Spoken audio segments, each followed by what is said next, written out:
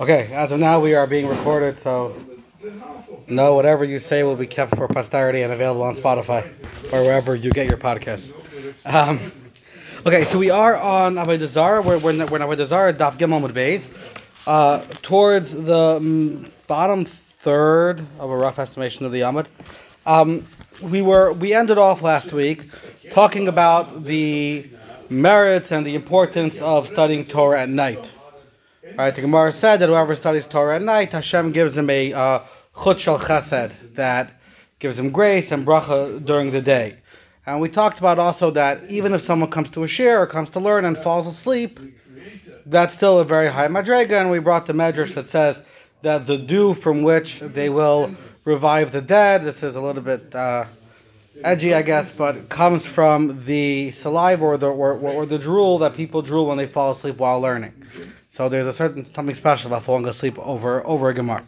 Okay, so the Gemara is now going to continue with the various Mamari Chazal and going through the importance of Torah. So we're starting from Amar Rabbi Yehuda. I kind of over-exaggerated that it was 2/3 down. It's more like 4/5. It's the last four words on the line. Amar Rabbi Yehuda. 1, 2, 3, 4, 5. I would say eight lines from the bottom. Amar Rabbi Yehuda, Amar Shmuel, Mai dechsev. So what does it say? Mai dechsev, Vatase Adam kedige hayam kiremesh loy moishel bay. I made man like the fish of the sea. Lama nimshalu b'nei Adam kedige hayam. Why are human beings likened to the fish of the sea? Loy marlach, to teach you ma dagim shebiyam kivan she'olam leyabasha miyad mesim. Fish, as soon as they leave the ocean, they die. Af b'nei Adam, kivan sheparsha midivrei Torah u'min hamitzvos miyad mesim. Human beings as well, as soon as they stop learning Torah, they're porish midivrei Torah u'min hamitzvos miyad mesim. Now, the Mefarshim over here say porish midivrei Torah doesn't mean that a person is not learning for 1 second, because as we know that everyone takes a break. Doesn't make a difference what size, what kind of masma they are. But instead of, it's not using a language of mafsik, it's using a language of porish. Porish means that he distances himself from the duty or from the obligation of studying Torah. Meaning Torah is no longer a part of his life. What does it mean, miyad mesim? So the Maharsha explains that miyad mesim obviously doesn't mean physically. It means in a spiritual sense. So I'm sure everyone remembers the Gemara in the story with Papas ben Yehuda and Rabbi Akiva. It's brought in the Gemara in Baba Kama, and the Maharal and the Maharsha both quoted here that when the Romans said that people were not allowed to study Torah, Rabbi Akiva continued to teach Torah in public, and Papas ben Yehuda said to him, "What are you doing? It's dangerous. It's sakana." So Rabbi Akiva brought this mashal that there were fish in the ocean and fish in the river, and the fox came to them and he said, "Listen, there's a fisherman over there. You guys are in danger. Come out come up from the river to the shore, and I'm going to protect you." And the fish told him, "We thought you were a clever animal, but this is suicide for us." So the Maharsha over there and the Maharal also, they make a similar point. They point out, why is it that we are likened to fish in the sea specifically? So there is one explanation that Torah is likened to water. So just like fish require water to live, so too we require the water, which is Torah, to live as well. That's one approach. Another approach is that the idea of what it means life in this context that they're talking about is eternal life. There's a medrash that says there are Rishonim that say that Tchias HaMesim, the revival of the dead, it is dependent on one's attachment to Torah and nothing else. Meaning, a person could have done chesed, a person could have done all sorts of mitzvahs, but whether or not they will be able to have Tchias HaMesim depends. It doesn't mean necessarily actively studying Torah. It could mean supporting Torah, being involved in Torah. Obviously, people's circumstances matter, but it means making Torah a part of your life. That is something which gives you eternal life. Because Torah is it's chayim hi le machazikim, but it's something which the connection to it is what gives life. So therefore, we're likened to fish that they get their life from the water, just like we get our life from Torah. Okay. So the Gemara continues, and now it brings another explanation. Another approach.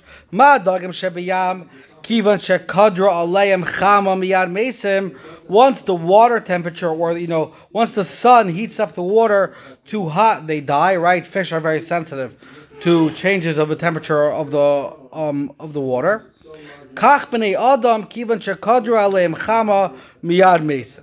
So to people, when they turn up the sun, they die. Global warming is a threat to humanity. There are some that answer this that this is referring to this world. And there are those that say that when we're talking about bringing out the heat of the sun, we're talking about an event or a phenomena that's going to happen in the world to come in Elam Haba. So what does it mean?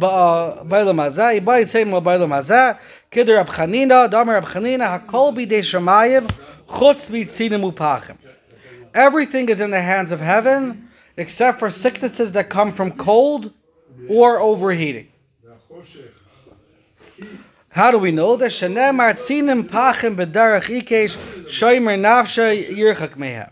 That sinim upachim, they will cause you to stumble. Somebody who cares for himself should distance themselves from it. Taisvis over here has a long conversation where he tries to bring proofs that there were instances where different Amirayim, Tanayim davened to be protected from either heat or sun, and Taisvis explains how each one in its own circumstance, whether it meant a person was davening to be able to afford to buy warm clothing. Another case was where Antoninus was going on the way and Rebbe davened for him to protect him from the heat. That was done because since he was on the way, he had no way of protecting himself from heat stroke, so he needed divine intervention. But someone at home can build themselves a cellar and sit and be cool. Not sure if Taisus ever lived in Rehovot, but there, I guess, protecting yourself from the heat is more of a challenge. But there's an obvious question over here. Why aren't Tzinim Upachim B'dei Shemayim? Everything else is B'dei Shemayim. All other sicknesses are B'dei Shemayim. Everything else is defined by God and decided on by God. Why specifically Tzinim Upachim, diseases that come from the cold and the heat, are not? So it's interesting. I actually looked for this for a while over the past couple of days. I couldn't find anybody who explains why specifically Tzinim Upachim are not B'dei Shemayim. So the only approach I have is my own, but I'm sure there's a much better one out there. I just didn't find it. So if anyone does find it, please feel free to let me know where it is. I would very much appreciate it. So my idea about why Tzinim Upachim specifically are not B'dei Shemayim has to do with the pasuk in Parshas Noach that after the Mabul, the pasuk says that Hashem thought to himself, Vaidaber, where are we? Sorry. Here. Pasuk, it's parak Ches and Bereishis pasuk Chafalov. Vayarach Hashem et reach hanichayach. Hashem smelled the reach hanichayach of the karbanos that Noach brought after the Mabul. Vayomer Hashem el liba, and Hashem said to himself. There's a lot of interesting drash over here. What this means, Hashem talking to himself. It happens in a few places in the Torah, and there's interesting discussion what that means. But Hashem says, Lo oisif lekalel oides ha'adama ba'avor ha'adam. I am no longer going to curse the land because of man. Why? Ki yetzer leiv ha'adam ra min ne'ura. A human being deals with overwhelming temptation. They have a yetzer hara. A human being is guaranteed to fall and guaranteed to slip over the course of his life.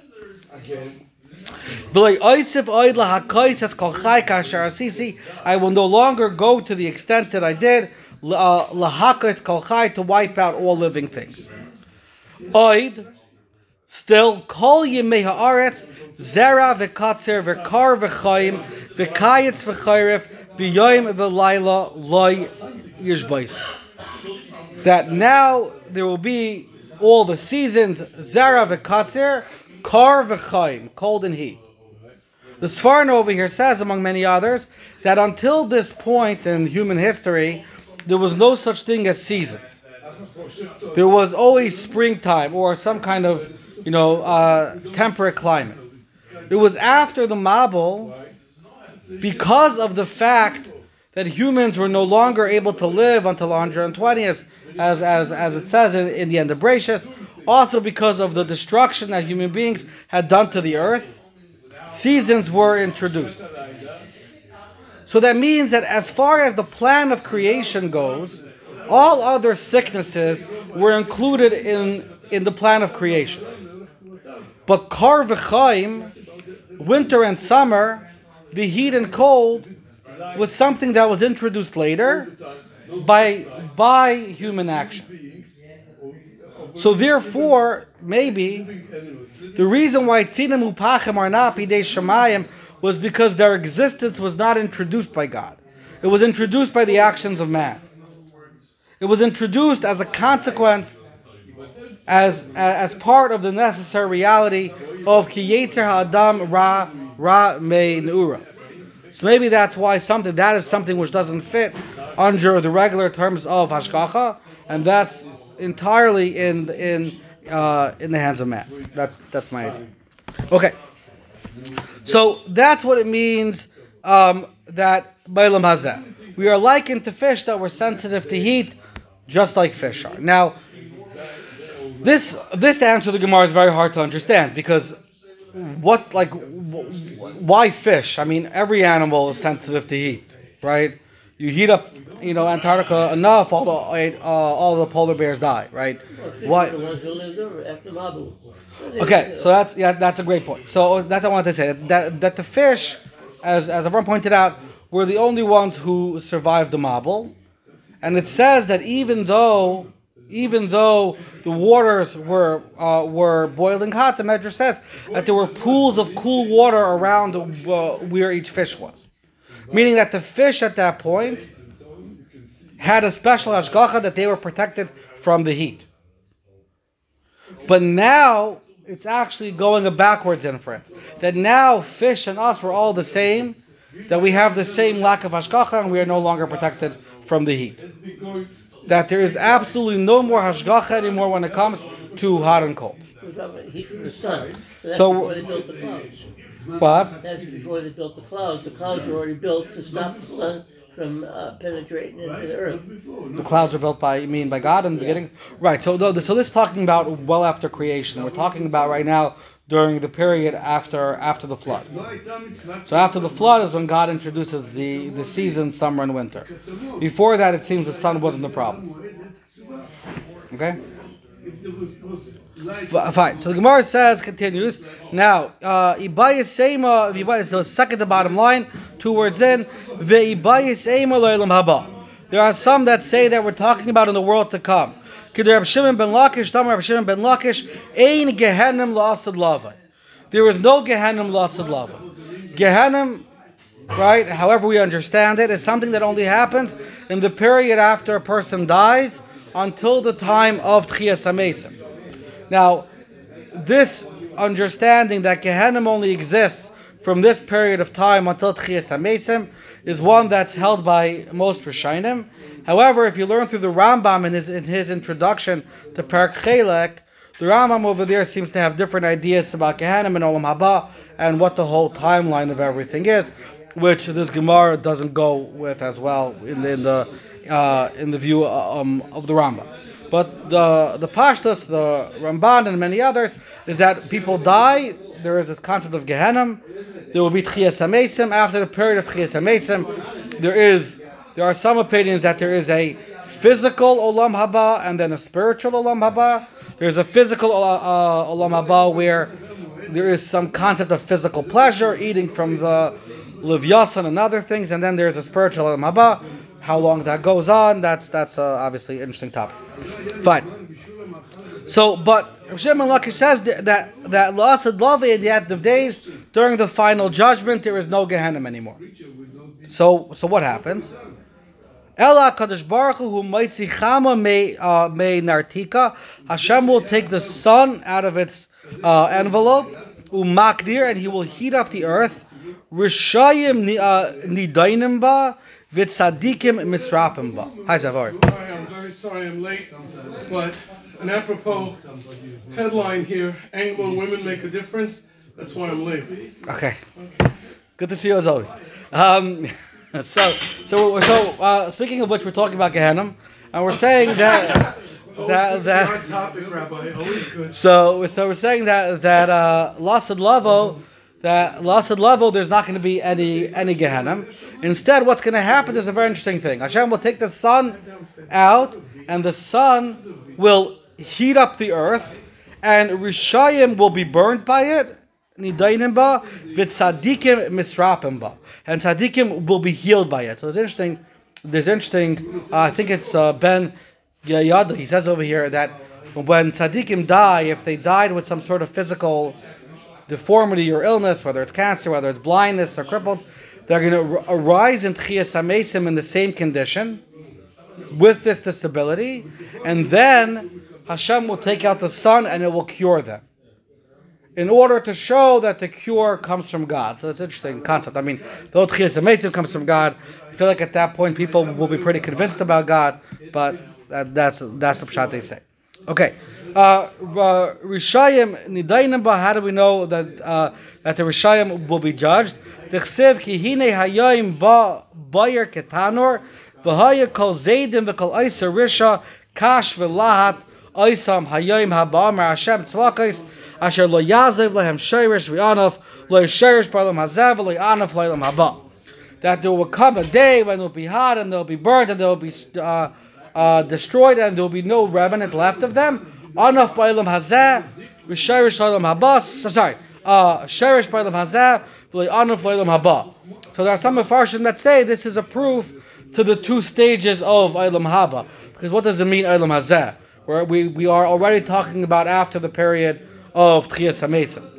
So they're saying Olam Hazeh means that there's this physical, Gashmius manifestation of Olam Haba. Yeah.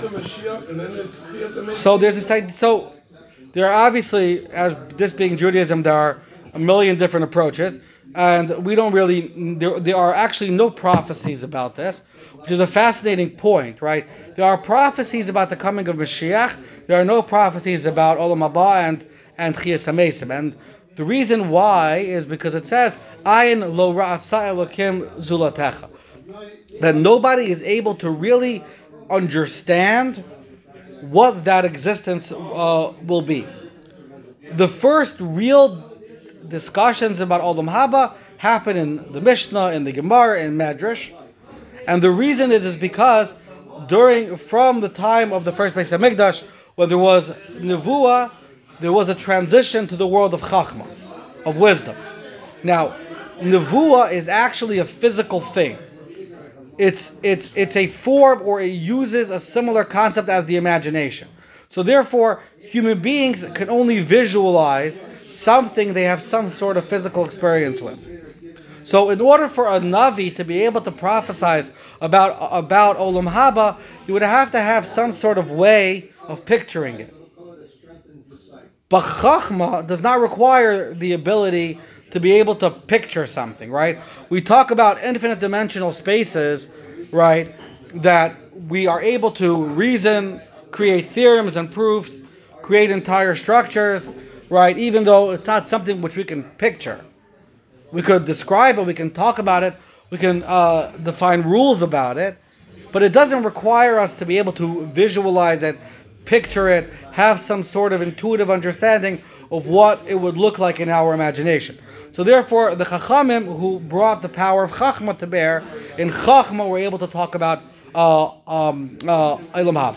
But the standard approach is that there is going to be, so there's a Machlokes if Tchias HaMesim will come before or after Bias HaMashiach and when, whatever. But some sort of mixture of Bias HaMashiach, Tchias HaMesim, then there is some perspective that there's going to be a physical Olam Haba with a final Yom Adin, and then a kind of spiritual Olam Haba. And then there's a question if the world will last forever or not, or in what state. Interesting machlokas Rambam and Ramban about that, but that's all for, I guess, a different time. Okay, so the Gemara says that the Rishayim, they'll be burnt up by this sun, and tzaddikim misrapim b'dachsev v'zarcha lachem yirei shimshi shemesh tzedaka umarpe b'knafeha v'loy oid ela she misandim b'shenemar v'yatzasem ufashtem ke'iglei I think it's a marbek, mavrak, I'm not sure. So the tzaddikim, they will go out and frolic, and they will enjoy this sun.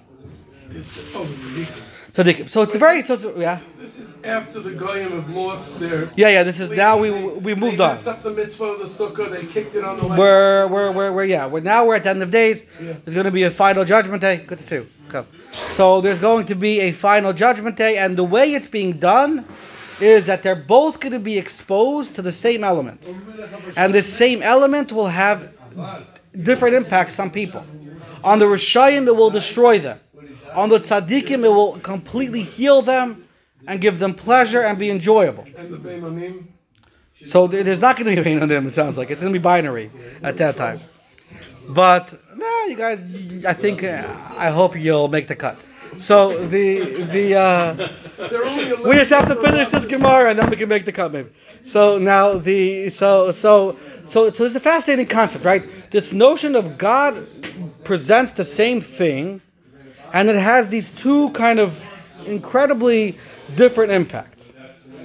There's a fascinating a piece over here from Reb, and please, of the Hasidim, please don't be upset at me.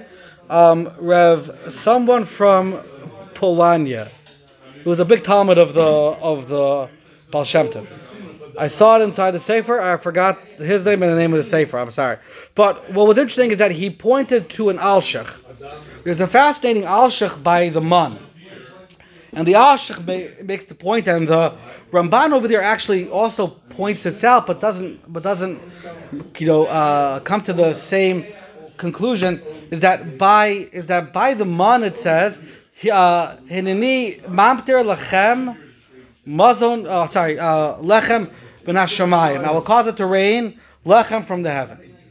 By Makas Barad it says Vani himtir al Mitzrayim, that Hashem will be mamtir on Mitzrayim Barad. By Sdoim it says Hashem is going to be mamtir Gofres v'melach. And there's a pasuk of Tillim that has a similar lashon of mamtir gofres. The Alshich says, and the Marsha over here says a very similar concept, is that very often things come from all these different things, the man, barad, sdom, everything.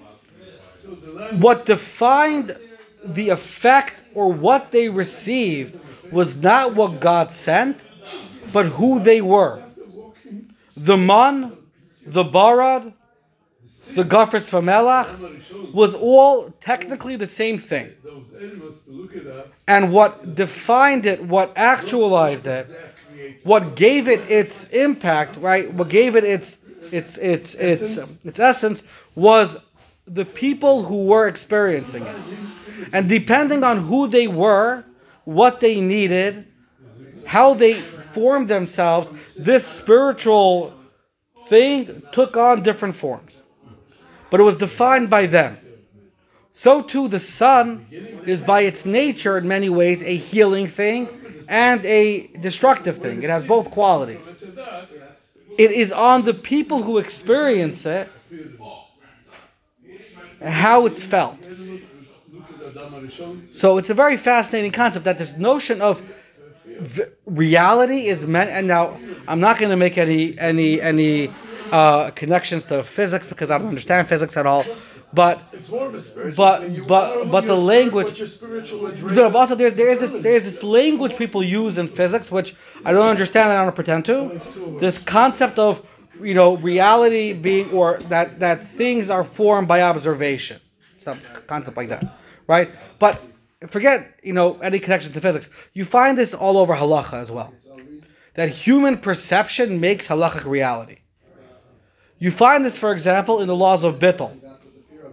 A person has 2 pieces of kosher meat and 1 piece of non-kosher meat, and they were mixed together. Midoraisa, according to most Rishonim, they're now batel, and midoraisa, according to most Rishonim, you can eat all 3. But there are some opinions you have to throw one out. They're all kosher. A 4th piece of meat of non-kosher meat, a 4th piece of meat, meaning a 2nd piece of non-kosher meat, falls into this mixture. Now you have 5 pieces of kosher meat. Okay, there's some things by Tom, maybe it's different, but by Yavish. It's not connected to the Gemara, which talks about like there are 9 kosher No, shops and there's that's something else. Over there, you're talking about the concept of kol de parish, meruba parish. That whatever that we assume, if we're trying to figure out the source of a thing, where it came from, we go with the majority. Over here, we're talking about bittul. So by bittul, we say they're all kosher. But what happened? So now I gave you a scenario where you could have had 2 pieces of non-kosher meat, 2 pieces of kosher meat, and now you have 4 pieces of kosher meat. However, if there's another case, if you had 2 pieces of kosher meat, got mixed in with 2 pieces of non-kosher meat, what's the halacha? They're all asr. They're all not kosher. So what's the difference between the first case and the second case? The reality is the same in both cases. The difference is that if the person realized he had a suffix when the first piece of meat fell in, it was called naida hasafik, it was known, then the laws of bittul apply. So now you have 3 pieces of kosher meat. Then when the 4th one falls in, it fell into 3 pieces of kosher meat. Is there a limit? So there's a machlekes about that. There's some that say yes, no, whatever. But technically, b'daraisa, purely like without going into that, pashas there may not be. So now the question is, how could this be? The reality is the same. No, it's not. Because perception makes reality. I'm a person and I have kosher meat. So I have kosher meat. Right. You throw in something that's not kosher, but I'm a person that's kosher meat. I'm a person that has treif all the time. I have treif meat. You throw something that's kosher, it's treif because I have treif meat. I'm a person that has treif all the time. I'm saying, but we're talking over here about the laws of bittul, right? The laws of bittul say that no matter your views on kosher or not kosher, if something is really batel b'daraisa, batel, the Pri Chadash, I believe, says that somebody who says I'm being machmir on the laws of bittul, that I'm not going to eat something that's batel, is over a isser d'oraisa of baltosef. Right? Bittul is real. It's gone. It's batel. Now, what makes something batel is perception. Is the human becoming aware of the suffix.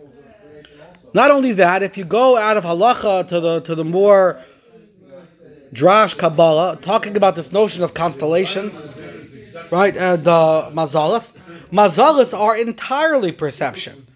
Because if you look at those stars in a 3D image, there is no pattern. It's only because we see them projected on a 2-dimensional surface that all of a sudden we have these constellations. It's because the way they're manifest to us, the way we see them, our perception is what gives them reality. And I can bring you 100 proofs to this. Suffix is about perception anyways. Suffix is, yeah, you're right. Suffix, you're saying, is at its very essence the lack of certainty, which is all about you. You're right. That's a good point. Yeah. But you can say, but there's a way of approaching suffix and saying that the laws of bittul and these things are a hanhaga, meaning we as human beings have to find ways of living in a uncertain world. So rov is hanhaga, meaning you can take the chance, or bittul is hanhaga. But I'm saying I feel that it's stronger than that. That's more than simply a convention or like a way of dealing with uncertainty. It's actually changing the halachic identity of something, which and you see this all over. So I think that this even though obviously there's a concept of objective reality and all that, but the role of existence as it's manifest to us and our interaction with it is a very, very, I think, common theme you find in halacha, machshava, drash, and this concept is very similar. It is the way that it's who the Rishayim are that make their interaction with the sun such a destructive experience, and for the tzaddikim, and it's fascinating that for the people of Stone, it was what they made themselves that made the same shefa that could have been Michael Malachim Lechem Abirim, the man. It made it this destructive gafris of a melech. It's an interesting concept. Fine. They were selfish. Oh, what? They were selfish. They were. That's They were why selfish. They were cruel to outsiders. Yeah. So there's an interesting discussion about that. About the whole role of Stone is that Stone are, people think of Chesed as a good thing, right? We should do Chesed, but ultimately we don't think of it as, like, we think of Chesed and like justice and kindness as two separate things, right? Justice is something which is an imperative, and kindness is something which a good person should do. But we think of them as kind of not equal, right? Justice is much more of an imperative than kindness, than chesed. But the story of Stone teaches us is that that's incorrect. The people of Stone, it doesn't say that they weren't just. They just were incredibly not kind. They wanted only their people, their stuff. They were self-centered, but they may have been very just. But Olam Chesed Yibana, the existence of the world, is dependent on Chesed. Chesed is one of the three things that support the world, right? Oh boy, I was dying to ask a question. I heard a shir this afternoon. Yeah. And David Kaplan was talking, and he mentioned the Mishnah. Yeah. Torah, Avodah, so he said, since Torah is symbolized by Moshe Rabbeinu, because he brought down the Luchot. Avodah is Aaron. But he didn't say who was Gemilat Chasadim. Who? Miriam. She. Because of the Be'er. The Be'er Shal Miriam. Yeah. So I believe, yeah. So I mean, if I remember correctly, I don't know if I remember. Okay. Fine. So let's move on. Okay. So on that note of Miriam, let's move on to Dugim. Some more conversation about fish. About fish. We were talking some more about fish. Davar Acher. Another approach why human beings are likened to fish. Davar Acher ma Dugim shebiyam. Kol hagadol mechaverei b'leya as chaverei. Anyone who's larger, kind of a larger species of fish, or even kind of in the same species from time to time. Boleya as chavero. I forgot who told me. He bought this. There's a species of fish that they eat each other. I forget which one. And that he bought a bunch. He didn't know this, and he put them all in the same tank. And like, you're not supposed to put them in the same tank or something. And he came back like sometime later. Only one of them was alive. So they swallow each other. Af bnei Adam ilmale meira shel malchus kol hagadol mechaverei b'leas chaver. So to people, if not for the rule of law, so they point out that it's talking about malchus and not melachim. That it doesn't necessarily mean kings, although the Reb Chaim Volozhin in Pirkei Avos goes on to a whole discussion about kings. But Pashtus, it means the rule of law. Kol hagadol mechaverei b'leya es chaverei. V'hainu detnan, if you remember from the Mishnah Pirkei Avos, Rabbi Chanina Skan HaKohen im Omer havi mispalel b'shlomo shel malchus she'imale meira shel malchus ish esrei eyu chayim below. That if not for the fear of malchus, one human being would swallow the other. So the Maharal over here says an interesting thing.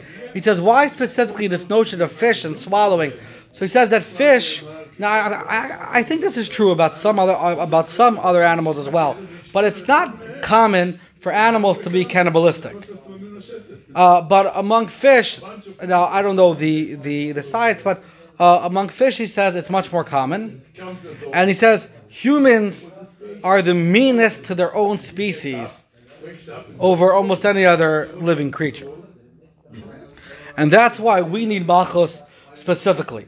Now, Reb Chaim Volozhin has a very interesting approach. He says, why do humans, why do they have this quality that we need this external force to stop us from all killing each other? He says because humans were created as one, right? There was one human created first, and from them came everything. So humans have a certain eternal kind of internal quality that they technically feel that they can survive alone, that the whole world is them. There's a certain inherent self-centeredness to people because kol ha'adam, right? Each person is a olam maleh. So Chaim Volozhin says it's a very interesting thing. But fine. So Rev Chanina Skana Kohanim says that for whatever the reason, we have to daven b'shlomo shel malchus. Now, what's interesting is that this is not brought in Shulchan Aruch or Poskim anywhere. Nobody paskins halacha that there's a chiyuv to make a bishaberach by the Sefer Torah for the Shlomo Shel Medina. But there is a prayer in the. There is done. People do it because of this, but it's not paskined anywhere. So many people say that the reason is that this was said that this was a rishus, it was a good idea, but it was never a halacha. So there's a famous story. I think it was during the Crimean War. I forget where I think it was the Russian Tsar or maybe some Russian officials were attacking the Jews, saying that you guys over here are davening for the Shlomo. I forgot who they asked. I forgot who they asked. They asked one of the big Rabbanim this question. They asked him that the Jews in Russia are davening for the Tsar. And I'm going to embarrass myself now, but in the Crimean War they were fighting the British, French. Who were they fighting in the Crimean War? The British fought in the Crimean War. Yeah, the British fought the Russians, right? They were The Prussians. the Prussians, maybe the Prussians were. So they basically their Jews are praying for their king. So how does it work out, right? There seems to be, Churchill fought in that war. So no, I think Churchill fought in the Boer War. He fought in the Crimean War also. I think so. Okay, I gotta know. You could be right. Okay, so I asked him that Hashem will make peace and give everybody a good resolution, which I don't think satisfied the person asking. Fine. So there's a fascinating Rabbeinu Yonah over here in Pirkei Avos. Rabbeinu Yonah says this obligation to daven for Shlomo Shel Malchus is not just because of self-preservation. Meaning it's not simply because we want Hashem to protect the Jews, and that if there's all chaos, as we know, Jews go first whenever there's anarchy. Although very often the Jews are the most famous anarchists, unfortunately. But yeah, right. Anarchy is something which is never good for anybody. Rabbeinu Yonah says no, that this is a lesson that Jews can not only think about their own sorrows, that there's an obligation for us to think and be concerned about shalom for all of humanity. Meaning if there's a war somewhere else that doesn't impact the Jews, we should still be davening for it. We should be davening for Shlomo Shel Malchus wherever it is, for the rule of law and for healthy societies across all of the world. Even if it's a dictatorship? No. So Shlomo Shel Malchus, as opposed to Melachim, Malchus means the rule of law, meaning just an ethical rule of law. That's what Rabbeinu Yonah says. Interesting concept. Okay, where are we on time? Is it almost 9 o'clock? All right, so let's stop here because I don't want to start the next piece yet, and we will be mamshech next week. Thank you, everybody.